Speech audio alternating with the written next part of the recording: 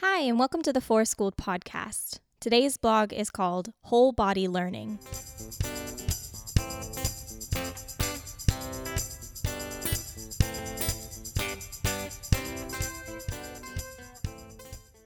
We've had snow on the ground for weeks now, but a few days ago the temperature rose and it rained. This started to melt the snow, but then it got cold again. The result? Everything is now ice. I wondered how this would impact the children's activities at nature school, where the woods that they play in are on the side of a hill. It certainly made travel more challenging as we slipped and slid our way through the forest, but it also lended itself to an incredibly fun winter activity: sledding.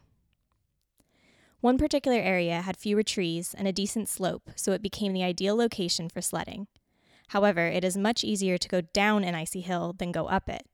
One of the children explained to me, "We have to use our feet and hands to go up." It was true. They had to get their bodies down low to the ground and basically crawl up the hill to get to the top. Sometimes this was successful on the first attempt, while other times they slid back down and had to try again. Shovels were then brought out and used to build some makeshift steps, which made travel up the slope a tad easier. The icy conditions also made travel down the slope more challenging too. It made everything move faster, and that meant that using a plastic sled could feel quite scary and out of control. The group discussed how sleds were much too fast and dangerous that day, and that sliding on bums and bellies were just as fun and felt much more safe. I watched the children slide down the hill, run back up, slide down the hill again, and run back up over and over and over again. They did this almost nonstop for about an hour. It looked exhausting. I thought about how strong their muscles and hearts must be getting from all their hard work. It also struck me how they were using their entire bodies to learn that morning. Their hands, their fingers, their feet and toes, their knees and elbows, their bellies, and even their bums. They were gathering information about the world around them through all of their different senses. Yes, there was even some licking and tasting of the ice. And learning how their bodies move and interact with the land, the equipment, and each other. If we wanted to look more specifically at how their play was contributing to their cognitive, social, emotional, language, and physical development, one could argue they were learning concepts of physics, such as how force, weight, slope, and friction impact speed and distance traveled. They were conducting investigations to compare how different body positions and materials affected their motion. They were identifying problems, like how using a sled was too fast, and coming up with solutions to slow down their speed. They were learning about their local weather and how temperature interacts with the snow to change its form into ice. They were learning social and language skills as they took turns and found ways to communicate so that the person at the top of the hill would wait to go until the person at the bottom of the hill was out of the way.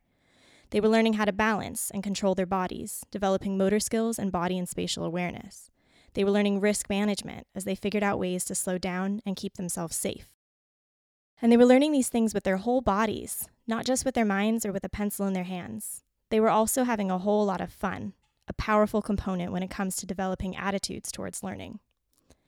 To wrap up, I'll end here with a quote from the book Lens on Outdoor Learning, which communicates similar thoughts about how the outdoors facilitates whole body learning really well. Many of the skills that teachers set out to teach formally and help children develop occur naturally in the outdoor environment. The outdoors is a space in which children's work and play spontaneously calls upon a broad range of cognitive aptitudes, including measurement, planning, problem-solving, and sequencing skills. It is also a space in which collaboration, communication, sharing, conflict resolution, and other important social skills are required and practiced. The natural world is fertile ground for the imagination. It inspires creativity and innovative projects that integrate the cognitive and creative aspects of children's thinking. The outdoors is, of course, also a rich and essential component for children's healthy physical development. It allows them to challenge themselves physically, supporting development of coordination, strength, motor planning, and physical competence. It challenges children to experiment, develop judgment, increase muscle strength, and build a deeper understanding and joyfulness around how their own bodies work.